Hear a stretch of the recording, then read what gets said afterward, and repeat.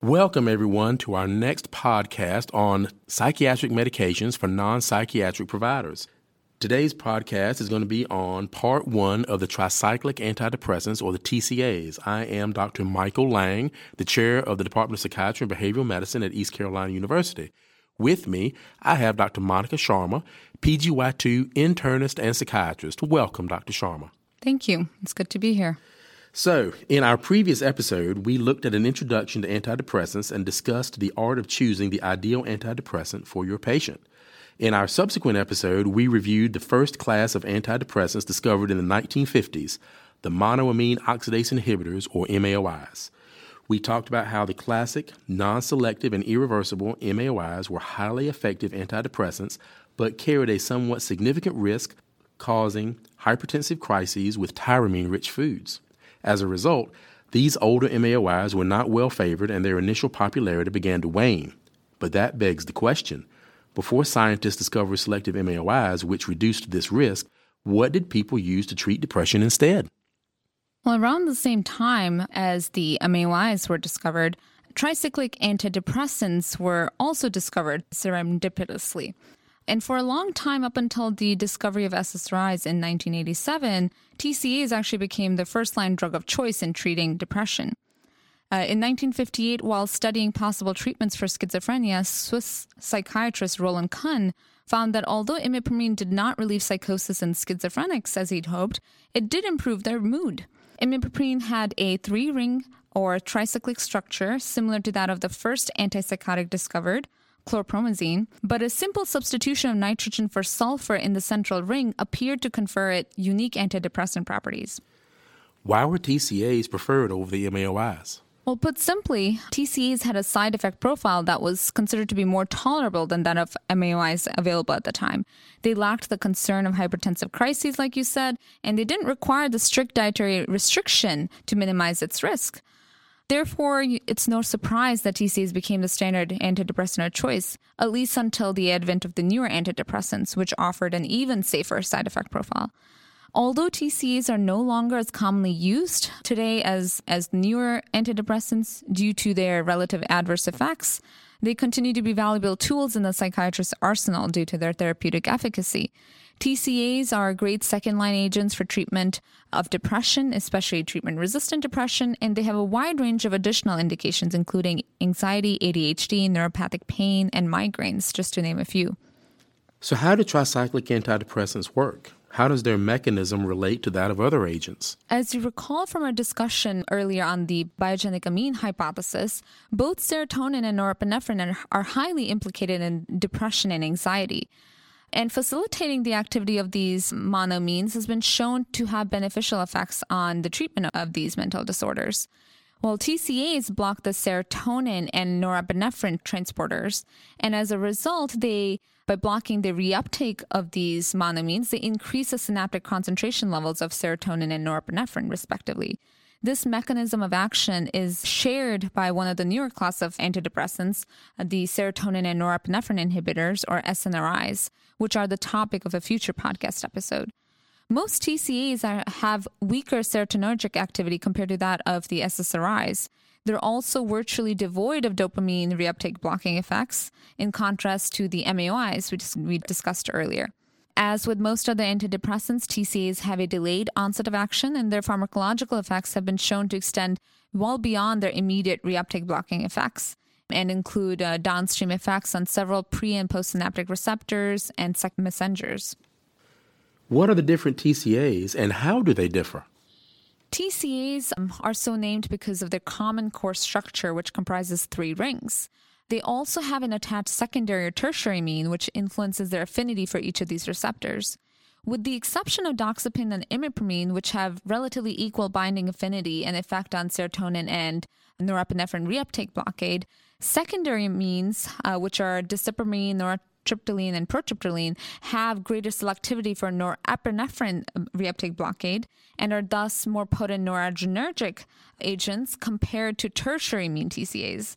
which are amitriptyline, clomipramine, doxepine, imipramine, and trimipramine, which have a higher selectivity for serotonin reuptake blockade and are more potent serotonergic agents. Put simply, secondary amines are more noradrenergic, whereas tertiary amines are more serotonergic. Compared to secondary amines, tertiary amines also have more antihistaminic, anticholinergic, and anti-alpha-1 activity. They also tend to have a greater severity and frequency of side effects, and as a result, secondary amine TCAs are often better tolerated because of less sedation.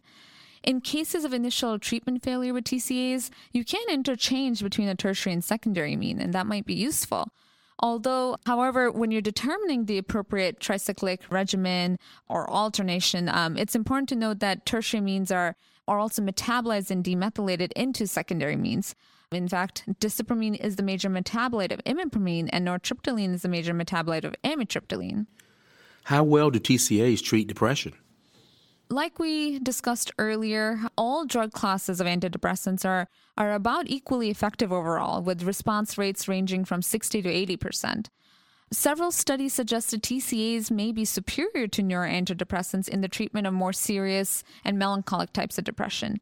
TCAs are also commonly prescribed for treatment-resistant depression that has failed to respond to therapy with newer agents.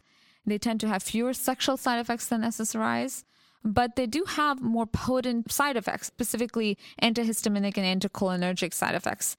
And as a result, they have an inferior safety and tolerability, which make them less favorable as first-line agents. What other indications are TCAs used for? TCAs are commonly used for treatment of neuropathic pain as well as headache due to their noradrenergic effects. And this efficacy is actually achieved at lower doses than their antidepressant dose. Their efficacy in treatment of neuropathic pain is equivalent to that of SNRIs, which we discussed they share a mechanism with, as well as anti-epileptic drugs, gabapentin and pregabalin. TCAs are also effective in treating panic disorder, several other pain syndromes, and migraine prophylaxis. Clomipramine is the only TCA not approved for depression, but is approved for treating OCD. This effectiveness or the effectiveness of clomipramine in treating OCD is likely due to the high serotonin selectivity of the drug as a tertiary amine, but its utility is limited because effective doses are very high and not well tolerated. Imipramine is approved for treating enuresis, likely due to its anticholinergic effects. It's also effective in treating generalized anxiety disorder. Doxepin is the most potent TCA, most potent H1 receptor antagonist, and is also approved for treatment of anxiety. Other common but non-approved uses also include treatment of insomnia, especially with amitriptyline and doxepin, and headache, most commonly with amitriptyline, imipramine, and doxepin, and agoraphobia with panic attacks, particularly with imipramine and clomipramine. How are TCAs taken and metabolized?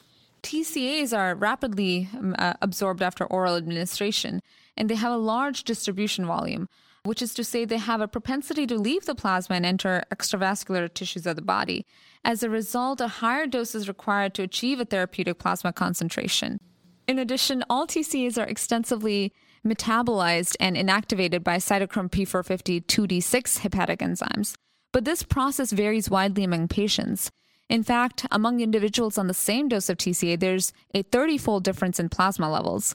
Approximately 5 to 7% of the Caucasian population is deficient in this enzyme and are slow metabolizers, leading to increases in blood concentrations and accompanying toxicity with TCAs. Metabolism is also decreased in the elderly, and they tend to be slow metabolizers and are at greater risk of TCA toxicity as well.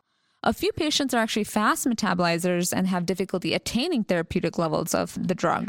Fortunately, the vast majority of patients actually fall in the middle. Since TCAs are metabolized by cytochrome P450 2D6, are there any drug-drug interactions we should keep an eye out for?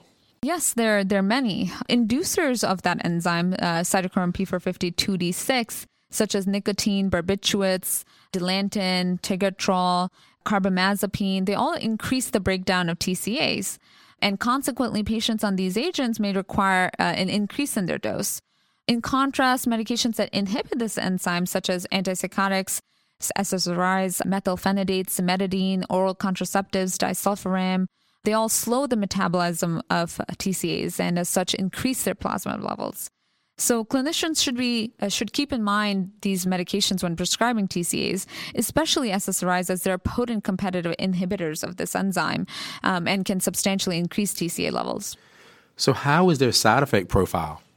TCAs are often considered to be dirty or sloppy drugs in the sense that they have non-selective effects on a variety of receptors, excluding serotonin and norepinephrine reuptake transporters. TCAs cause sedation and possibly weight gain by blocking H1 receptors, and thus should be used cautiously in the elderly population, which is at risk of falls.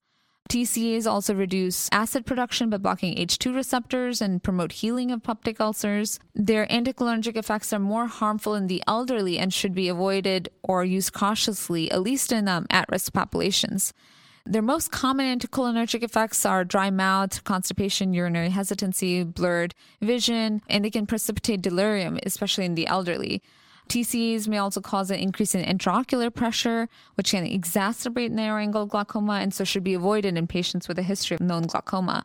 TCAs also have alpha-adrenergic effects and can cause orthostasis and tachycardia. Orthostatic hypotension occurs most frequently with amitriptyline and is of greatest concern, again, in the elderly. Other side effects include sexual dysfunction, impotence, and seizures, but are much less likely. Cardiac conduction abnormalities are a concerning one because most TCAs are actually sodium channel and calcium channel blockers and can behave like class 1A antiarrhythmics, decreasing cardiac contractility and causing QT prolongation and EKG abnormalities. How do you manage these side effects? In those with comorbidities, some side effects may not be controllable.